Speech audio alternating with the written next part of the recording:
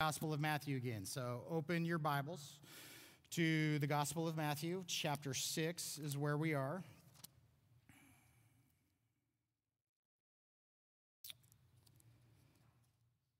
As you make your way there, we're in the Lord's Prayer. Let's go ahead and pray again. Father, we love you tremendously. We really do, Lord.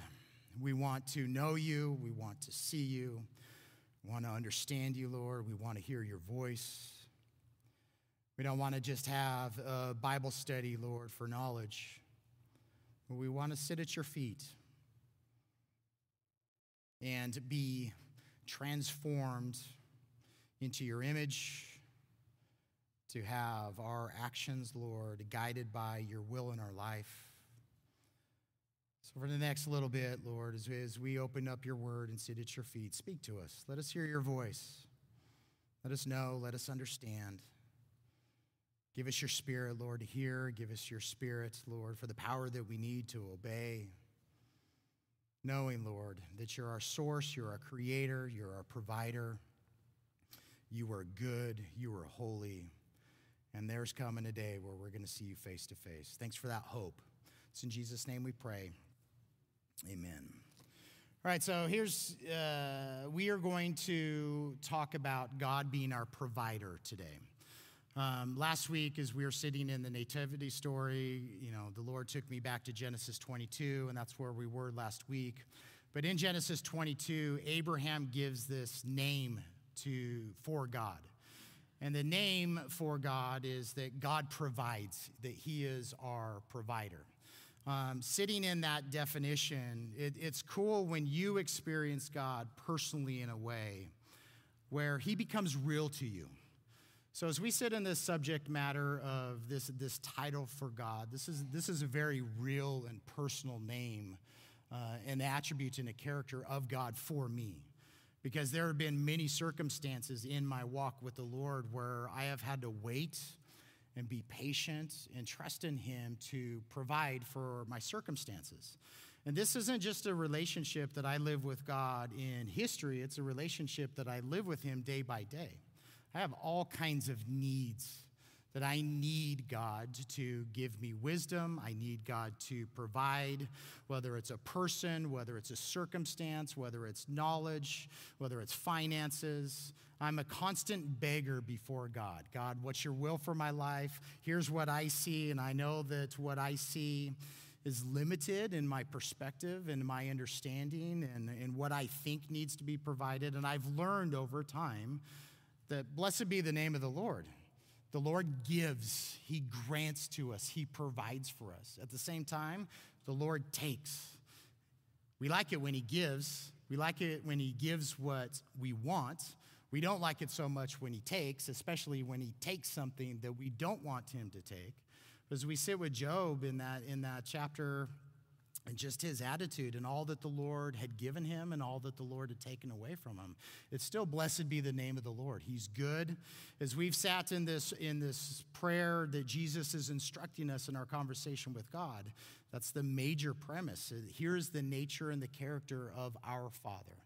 So let's read through this prayer. And I'll give you I'll give you just some of my personal daily testimony from this week. Jesus is essentially in this Sermon on the Mount in chapters 5, 6, and 7 of Matthew. He's communicating to us the kingdom of God. He's communicating to us the righteousness of God. In this section, he is talking about the righteousness that we have from God through faith and how that righteousness plays out in our life and behavior.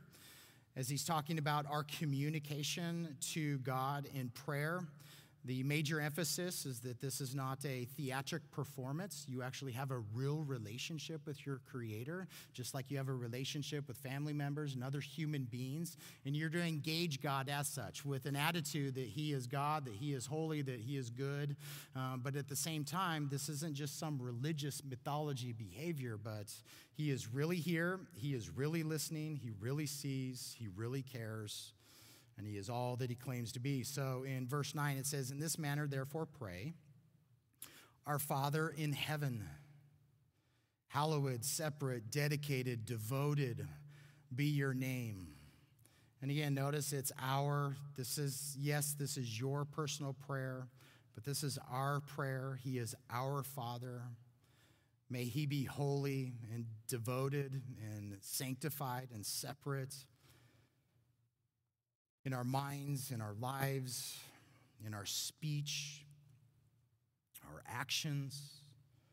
A couple of weeks ago, sitting in the idea of his kingdom coming, all that he defines his kingdom as king, as a sovereign. That means his plans and his purposes, his will is going to be performed.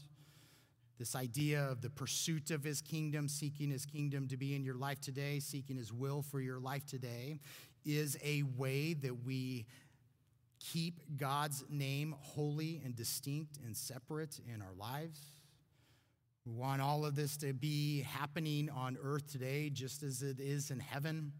This idea that his kingdom already has come as he's ruling and reigning in our lives through faith, but one day his kingdom is coming for all.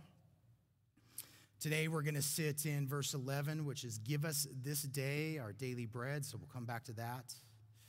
Forgive us of our debts. Forgive us of our sins.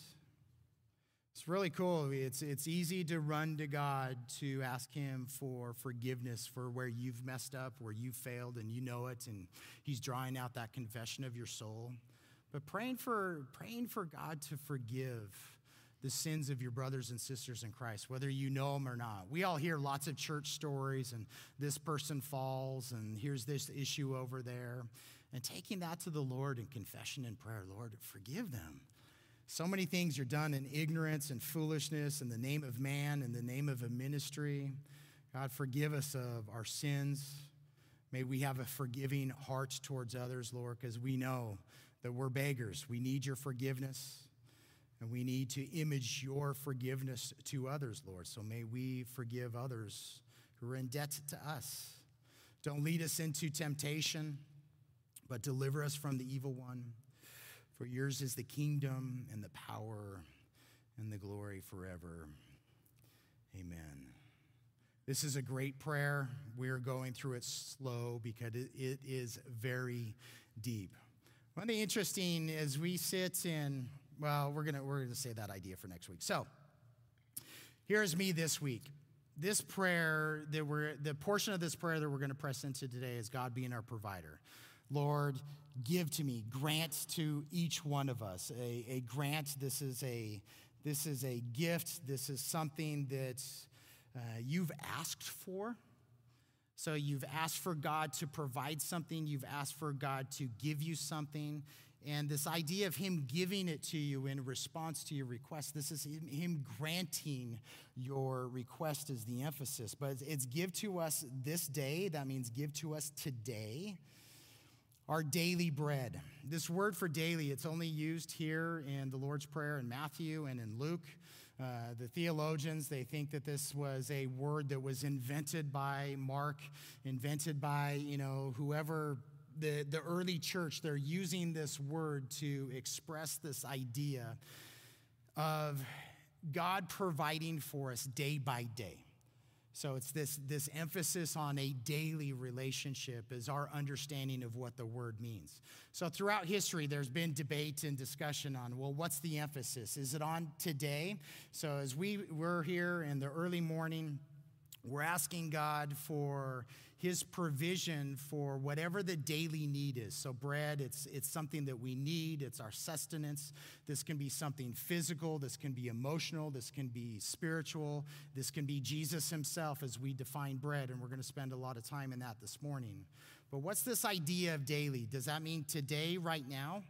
So as we're in the morning and we're praying for God to provide for us today our daily bread, we're asking him to provide for what he knows that we need today.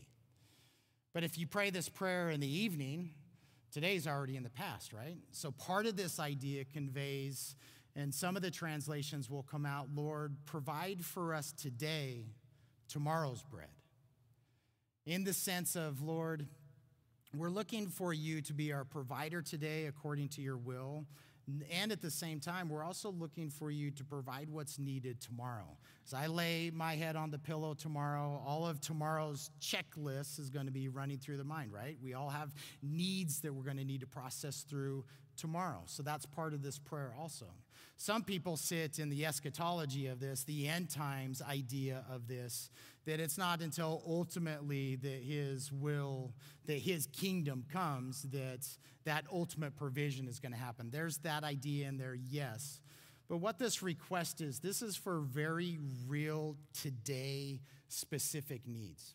And this is the idea that's come up this week. I've had this conversation a couple of times. As we process through our relationship with God, I find it very easy to trust in God for that intangible, I can't touch, I can't see salvation, redemption. I sit in God's promises and revelation about himself, his nature and his character. I sit in the testimony of the cross and his resurrection. I believe this stuff. I know this stuff. I've encountered God in so many different ways in my life that I can't deny any of this history. But in a lot of the ways that God speaks, the promises that he gives, they're things that we really can't wrap our hands around. We believe and trust in God for our future salvation. He is going to come.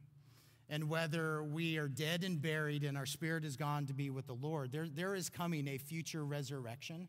But that's a hope, that's a faith. There's substance to that faith, and I believe it. But it's easy for me to believe in that far off and tangible stuff that God is going to come. What gets harder in our flesh is trusting God for the daily need. Like, do you think that God cares about providing for your clothes, your home, your shelter, your job, the parking spot? Everything about what you need today as a beggar, is he really there providing for you? And this is a question that you have to answer for yourself in your relationship with God. Because often, again, it's very easy to, I believe in God for this intangible idea out here. But when it comes to the very tangible thing that I need today, we often will press into our own ideas, our own way of getting that, our own way of forcing that thing to happen, whatever it may be, rather than just trusting him to perform his will in our life. And this is how some of this idea has been brought up even in my own life this week. Can you tell that I'm off this morning? Like, I'm not chipper. I've been depressed all week. I've had, Christmas, absolutely great. My family's here. I got to introduce all my family that was here last week. They're all here again this week. Had a fabulous Christmas together, playing games together, having dinner with one another, celebrating my dad's birthday on Friday. Awesome time. Going out with my sister and her husband last night. I've had a great time in fellowship and relationship. So that has nothing to do with my depression. My depression right now, it's not spiritual. I'm not out of sorts with God. I'm not harboring sin in any fashion. My depression is not mental. I don't feel like I'm off in my thoughts or discouraged or I'm sitting in some little mental trap or whatever. I was defining this for my mom this morning. I've been off physically all week. Anybody else depressed by the drizzly Seattle rain that we've had all week? It's been soggy and cloudy. I was walking down here this morning on the sidewalk and the sun was out, and I'm praising God for sunlight. Sitting in my house yesterday with my sister and my brother-in-law, we're having a conversation. It was cloudy all day long, and before the sunset, the sun started to come out. And I mentioned it because I've been in this grayness physically. I woke up on Tuesday with a sore throat, so I know that my body's fighting some kind of sickness. I'm eating all kinds of sugar and junk food, so how much has that impacted how I feel physically? Pounding some sugar cookies with all the food coloring in, all this extra sugar. This stuff impacts our thought processes, right? So I'm expressing all this to you, not for you to psychoanalyze me, because I know how weird I am, Trust me, I know I'm not blind to my issues. I'm not expressing all this for you to spiritually analyze me either. I've just been in a funk. God's been with me the whole week. This has been because I've been sick. I haven't gone into work, so I've just been working here by myself in my office. God's given me a specific project in my job that I've just been able to plug in and just kind of plod along. A whole bunch of people have taken the week off, so I haven't been getting all these interruptions that drive me nuts anyway, so God's kind of like protected me from that. And I've just been able to kind of process and plod along. But at the same time, like I didn't press into studying for this morning's message until yesterday. I didn't want to study. And it wasn't because I wanted to avoid God. Again, I'm not harboring anything, but I'm just in a funk. So I bring all that life experience up to say is like, you may have been in the same funk this week. There may have been other news that's come into your life that's, it's stressful, it's worrying. You may be depressed in just how you're wired in general. Maybe you've been in a funk for a decade or multiple decades, and this is what you process through every single day. And this is getting into this idea, God is our daily provider. He is with us right now. He has been with me all week. I was talking to my mom this morning, so we often have, we meet for prayer, and she's always in there, and we usually have extended conversations. So in that extended conversation with her, like, I don't know if God's kept me in a funk all week to just minister to one person in this room specifically this morning. Like, you're just in a funk, and life is gray, and you're waiting for the sun to come out, you're waiting for Jesus to shine, and you don't know when it's going to happen. I'm here to bear the testimony to you. He's with you right now. In all of his light and all of his glory, he sees you. He knows you. He loves you. He truly has a plan. He truly has a purpose. And how do you enter into that? How do you press into that even when you don't want to?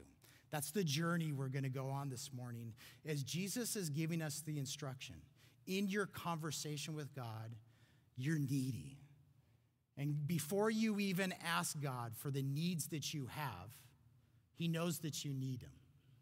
But he wants to draw out of you those requests in this conversation for you to know and understand and to have this great confidence that the requests that you ask of him, God, today, give me in your attribute of grace, in the generous God that you are and that you have given yourself fully to me. I know that. Give to me today what I need today. Physically, emotionally, spiritually, mentally, conversationally, discernment, whatever it is, Lord, I trust you. And here's the journey. Throw the verses up on the wall. We are going to skip on the surface of these, so I want you to turn to Hebrews chapter 11. Not a single one of these passages would take our whole time to study verse by verse.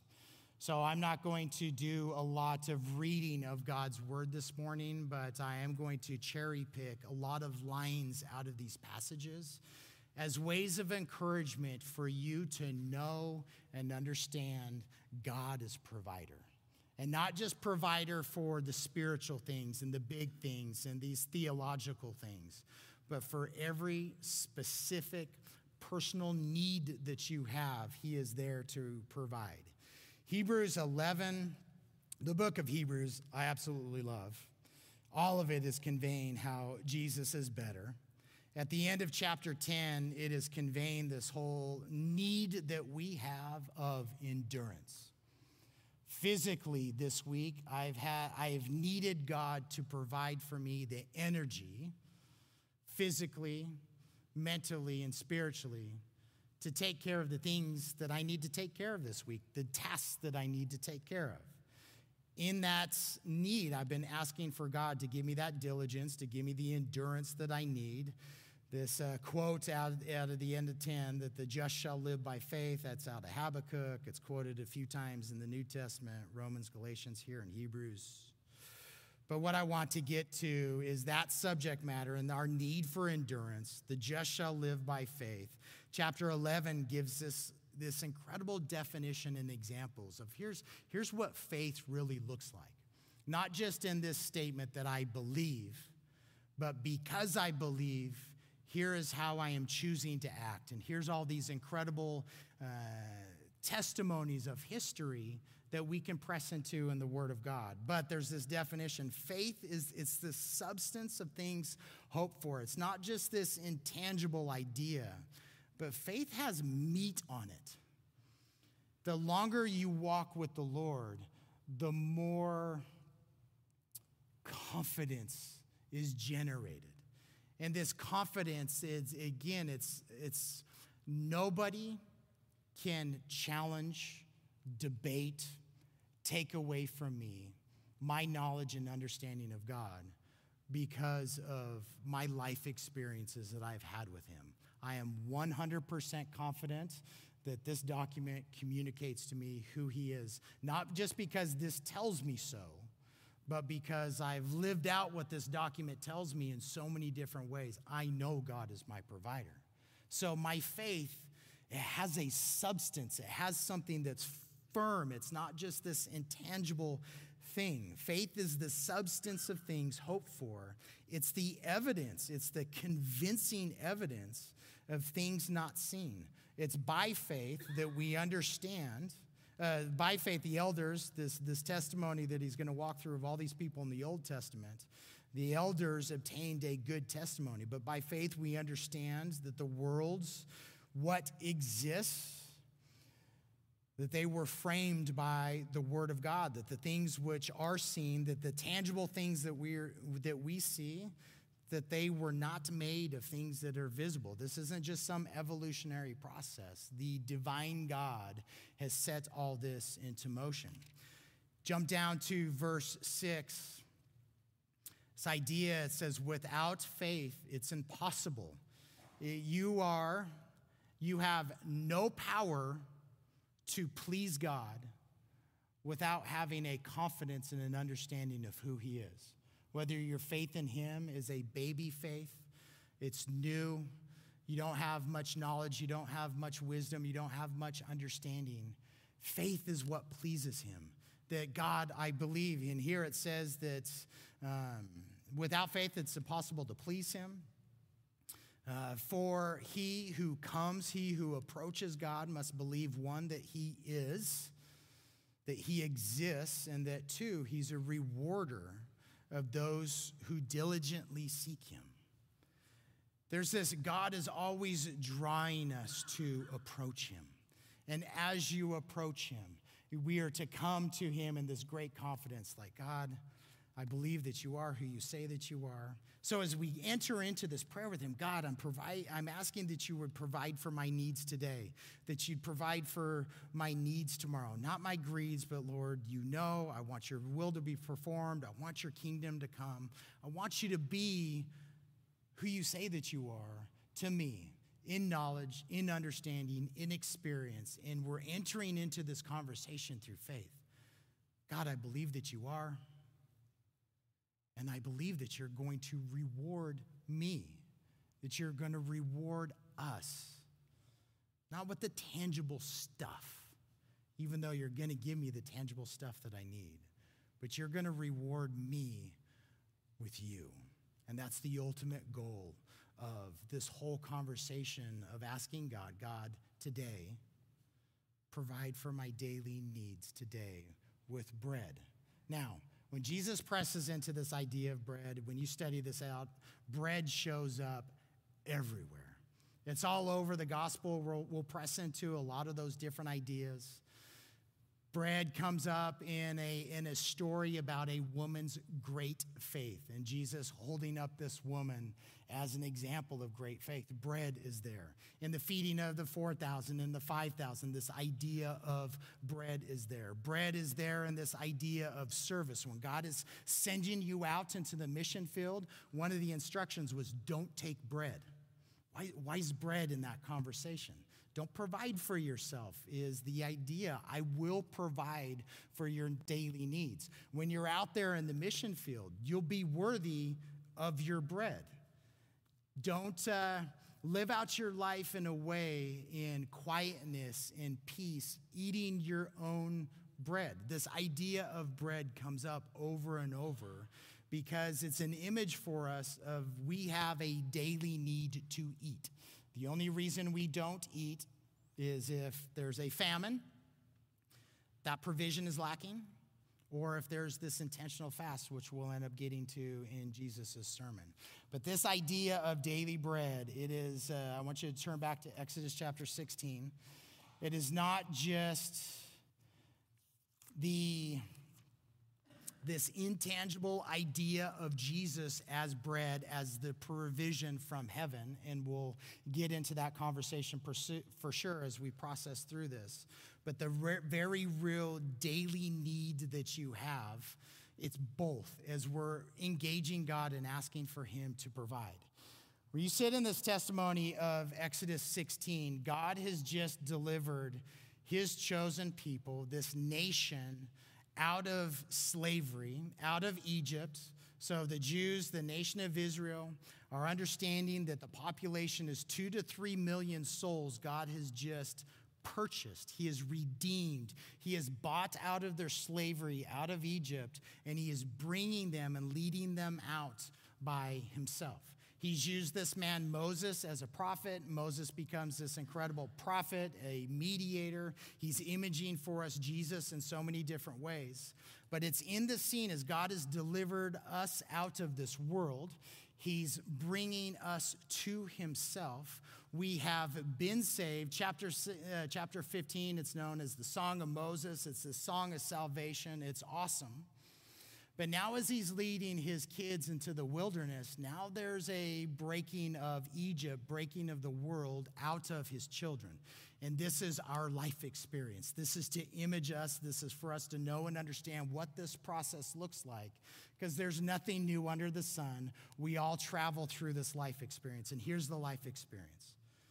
They're 45 days out of their deliverance. God is there. He's in the cloud. He's performed all these miracles. The entire population has experienced these miracles. First place that God leads them to is in the wilderness, so in the desert where water is extremely valuable and the water is bitter. And in this story, God tells them, look at this tree. Why a tree? The only reason it makes sense is it's an image of the cross.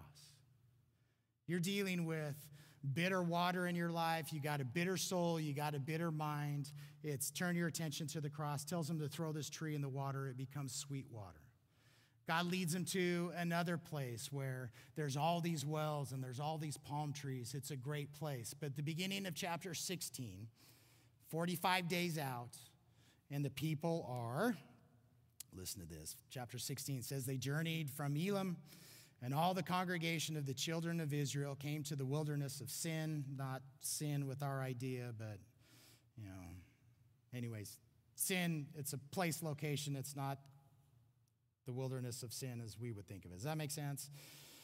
Which is between Elim and Sinai on the 15th day of the second month that they had departed from the land of Egypt. And then it says the whole congregation of the children of Israel complained against Moses and Aaron in the wilderness. And this complaining, this word means that they're murmuring, they're grumbling. So as then they're in their homes, spouses talking to each other, siblings talking to each other. They're in their social groups and they're murmuring, they're complaining. Anybody? We don't complain.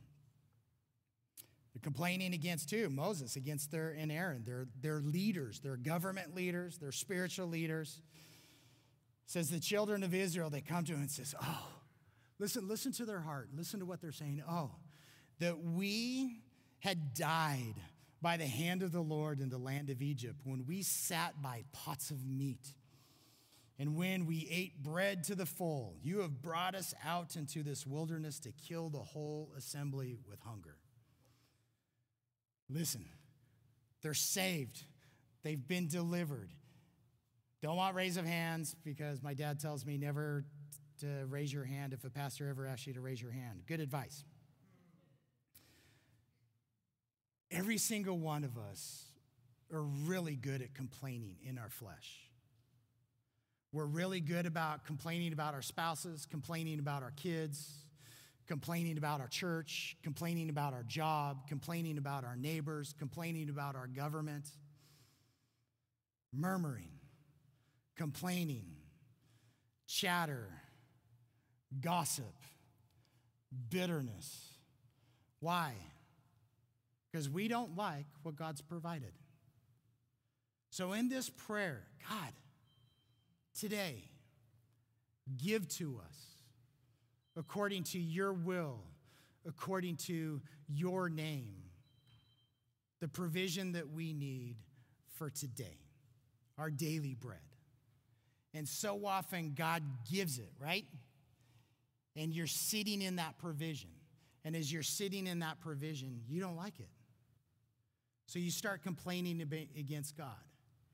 We would be a holy nation if only we had holy leaders. Anybody?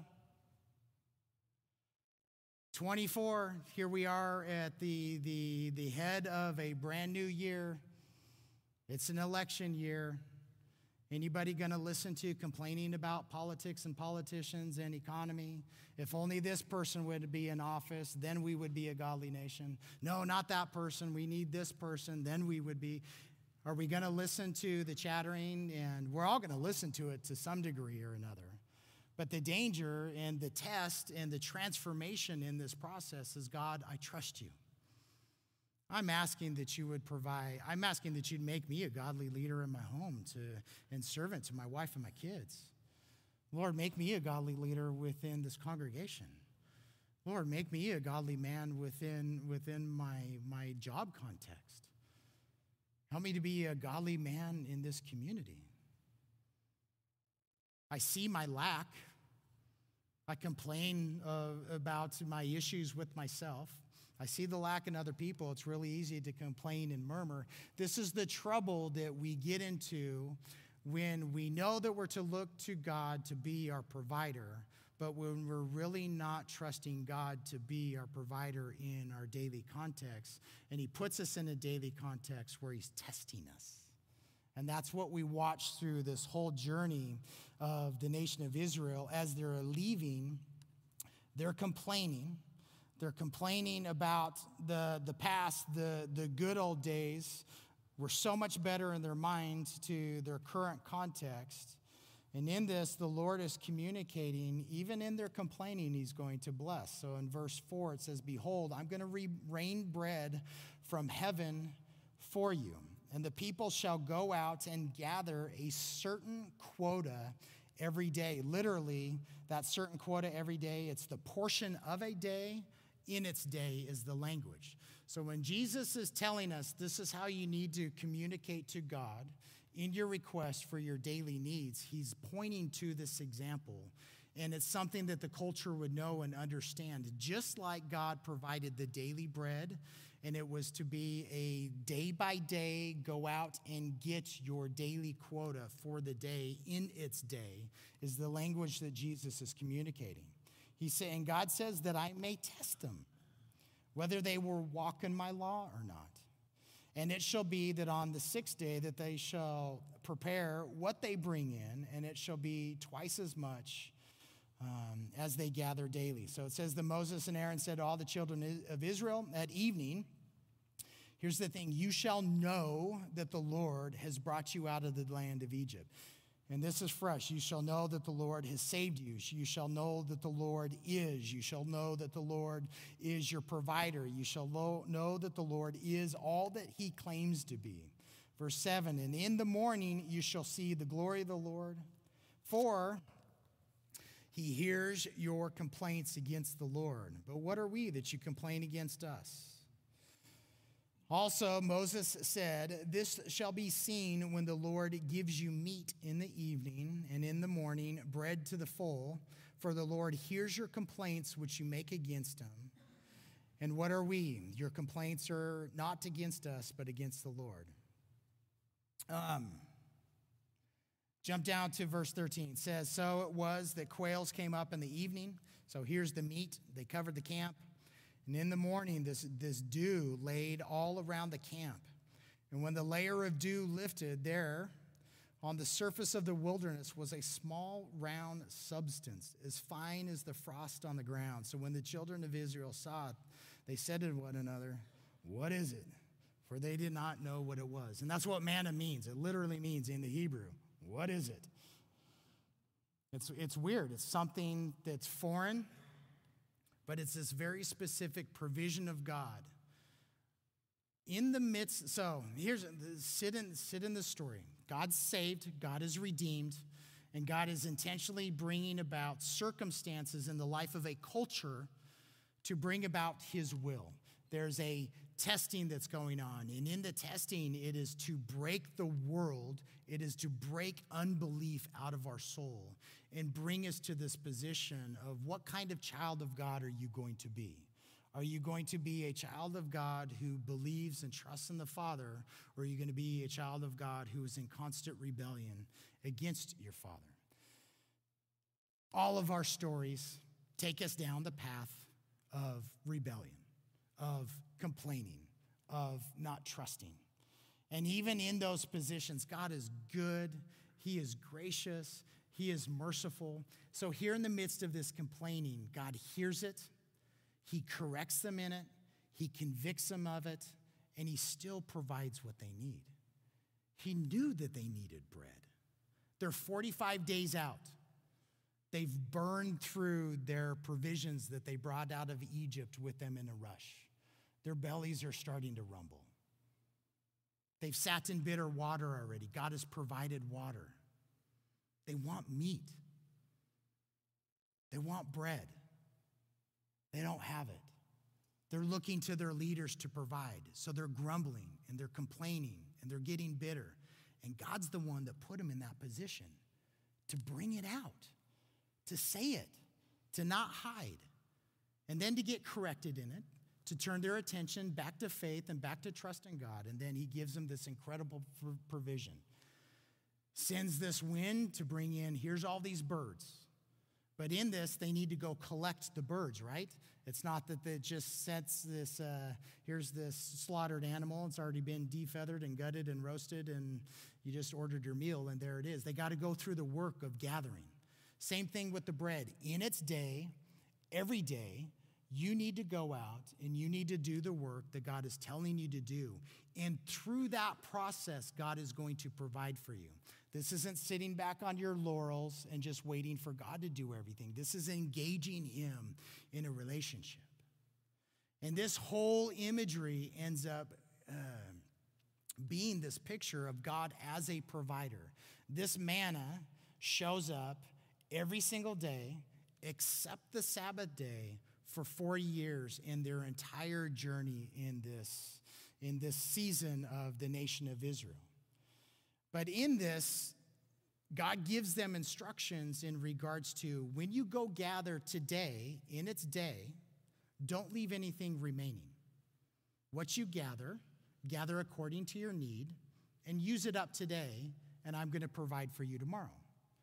So when the people gathered too much, they gathered a little extra, didn't use it, and just let it sit there. What did it do?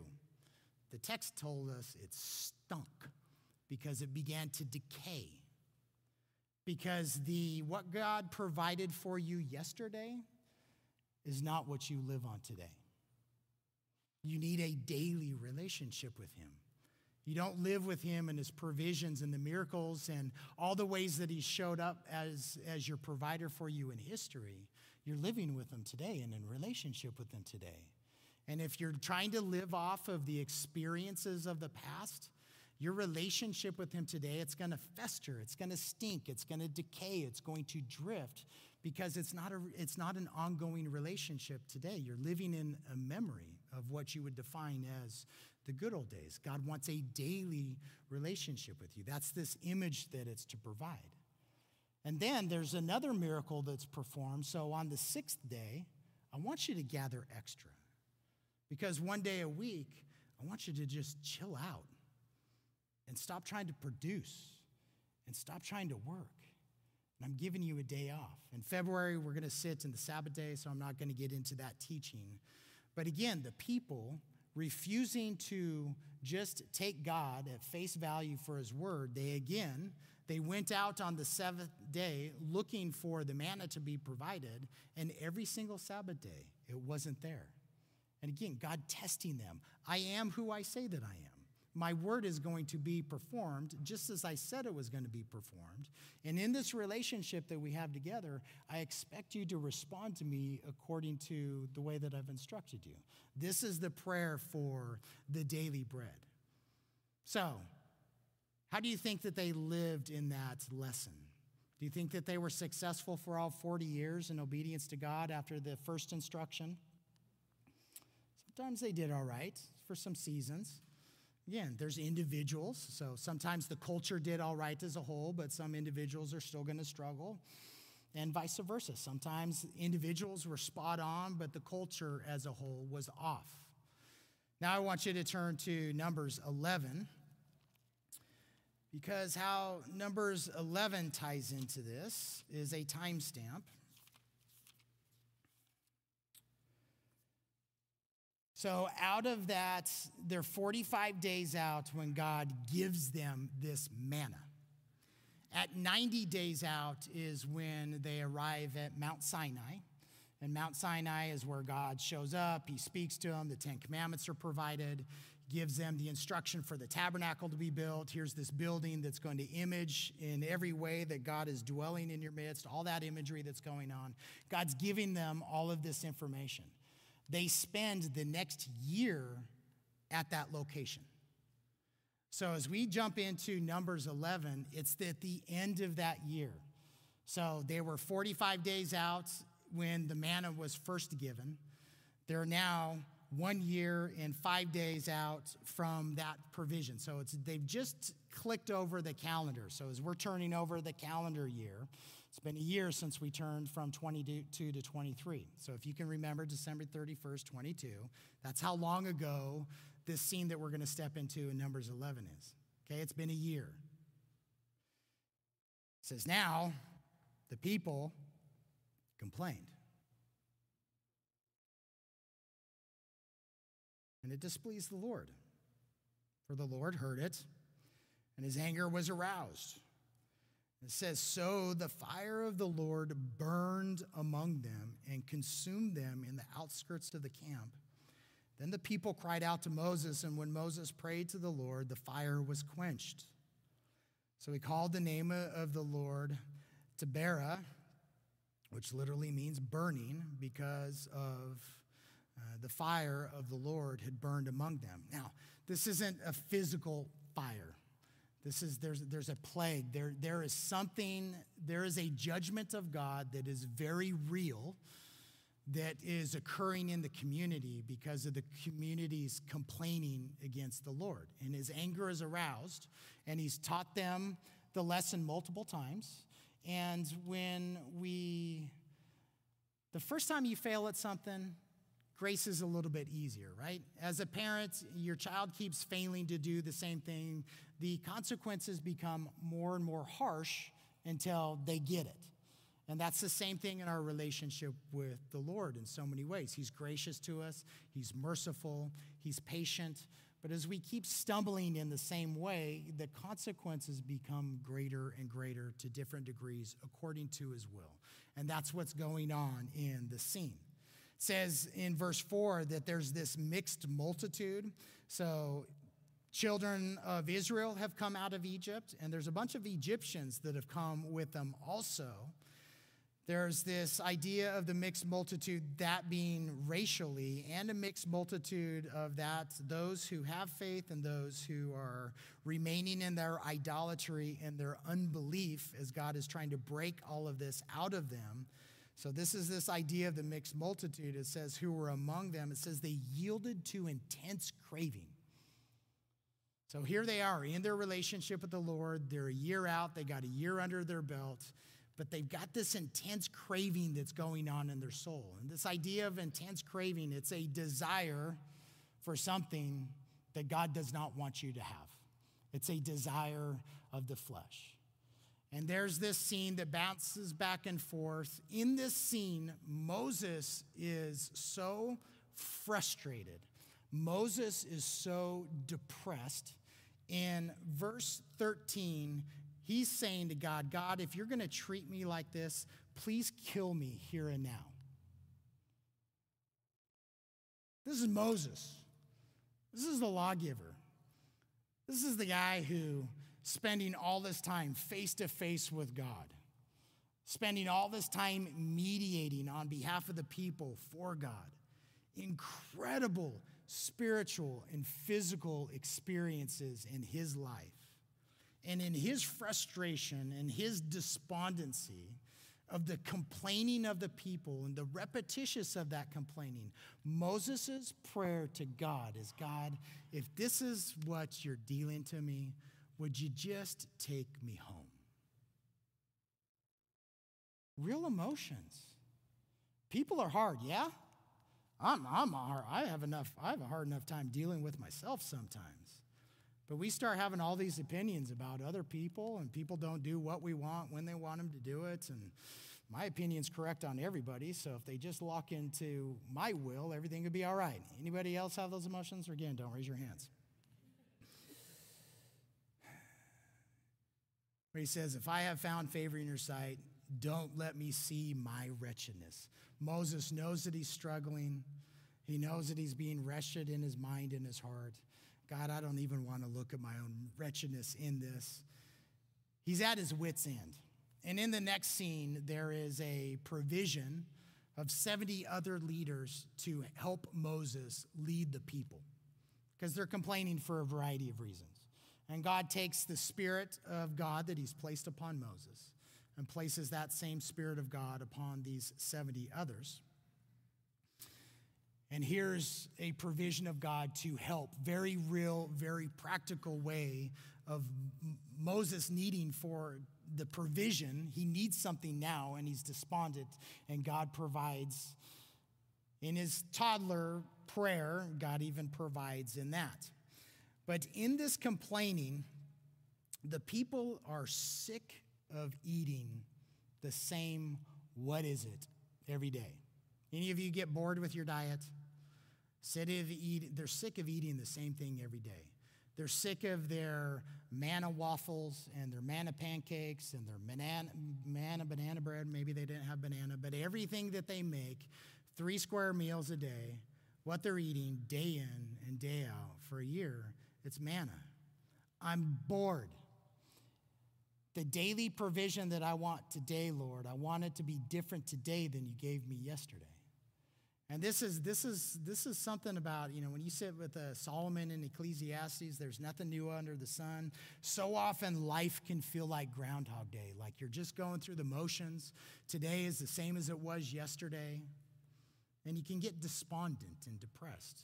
And this prayer of praying for your daily provision and daily relationship with God, these are the ideas that he is bringing out in this. So, in this judgment, God says, you want some extra food? I'm going to send so much meat in your direction that it's going to come out of your nostrils. It's humorous, but here's the danger of having an intense craving in your soul that God does not want you to have. Sometimes God is willing to give to you your craving that is not good for you. God sends these quails to them in this chapter 11, and they all start hitting these homers. They're collecting all of these birds, gathering all of this meat. We're going to have such a feast. They've prepared the meal. While the food is in their mouth, God sends a plague. This is what you wanted. Have it. And there's a consequence. And in this, it says in verse 34, I think, it says, so he called the name of the place Kibroth Hattaavah, which literally means the graves of craving, because there they buried the people who had yielded to craving. We're not going to get into John 6 because we don't have time. But I'd encourage you to go and read Exodus 16 in all of its context. Then jump a year ahead and go read Numbers 11 in all of its context. Then in light of what Jesus is instructing us in our prayer, now go jump and read what Jesus has to say in John chapter 6. Because in John chapter 6, Jesus he's always getting to the heart of the matter. But what he is getting to, he says, I am the bread of life. I am the what is it? I am the only thing that is going to satiate and satisfy your intense craving. You think that you need this laundry list of stuff. What's your laundry list? I need this job, I need this salary, I need this many vacation days, I need this number of children, I need this house, I need this community, I need this government. If I have this laundry list of stuff and of cravings, then my life shall be blessed. Is that what the Bible teaches us?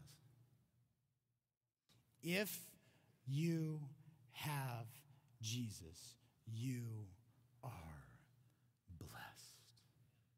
Worship team, come on up. So much so,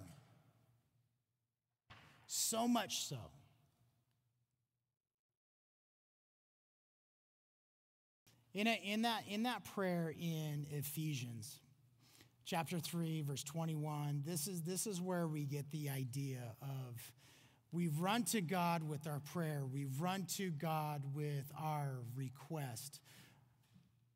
And we've been talking to him. But the end of that prayer, it's to him. To him be the glory. To him be the praise. To him be like his name and all that he's declared himself to be. Let his will be done in our life. Lord, here's my needs. Here's my cravings. Change my heart. Align me with you. Knowing that whatever I ask of you, you are going to provide in a way that is super abundant beyond, like whatever adjectives, how many ever adjectives you need to compound how God is going to provide for you, that's how he provides. Exceedingly, abundantly, above, and beyond all that you would even dream or think of asking God for. That's who he is as Jehovah Jireh. I'm watching my sister nod her head over there.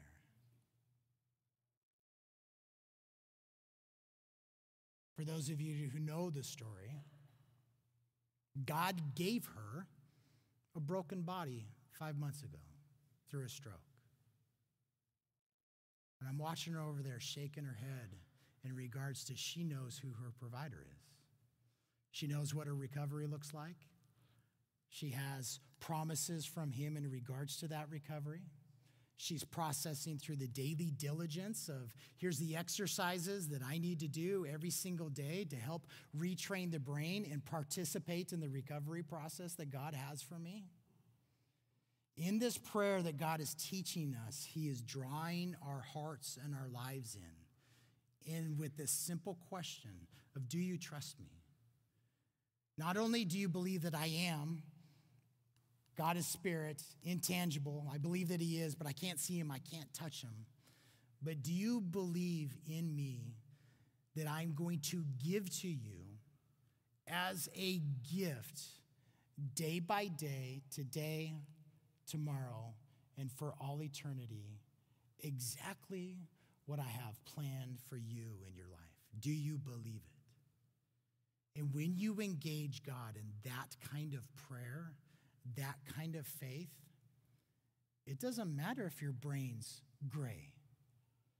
It doesn't matter if the circumstance is horrific, because you know that he's there and you know that he's going to make himself known and provide for you whatever you need beyond your wildest imagination, so that when you sit in today, you can look back in history and say, oh my, What a provider. So now as we turn to worship, as we turn to communion, that's what communion is all about. Jesus is the bread of life. And in John chapter 6, he tells us to eat his body and to drink his blood as an image and as a type that he and he alone is our provision for everything. And because that's a hard thing sometimes, many people will turn away from faith and trust in Jesus Christ because what they're getting from him, they don't like. And then for the rest of us, we sit in, Lord, I've got no place else to go. I don't want to go anyplace else. Because not only do you and you alone have the words of life, you and you alone are life. And whatever you choose to hand to me, Lord, today, whether it's a cloudy day or a sunny day, I will have faith. And a substantial faith, because you are worthy to be trusted. And Lord, when I don't feel like it, transform me and change me and remind me. Amen? Here we go. Let's worship.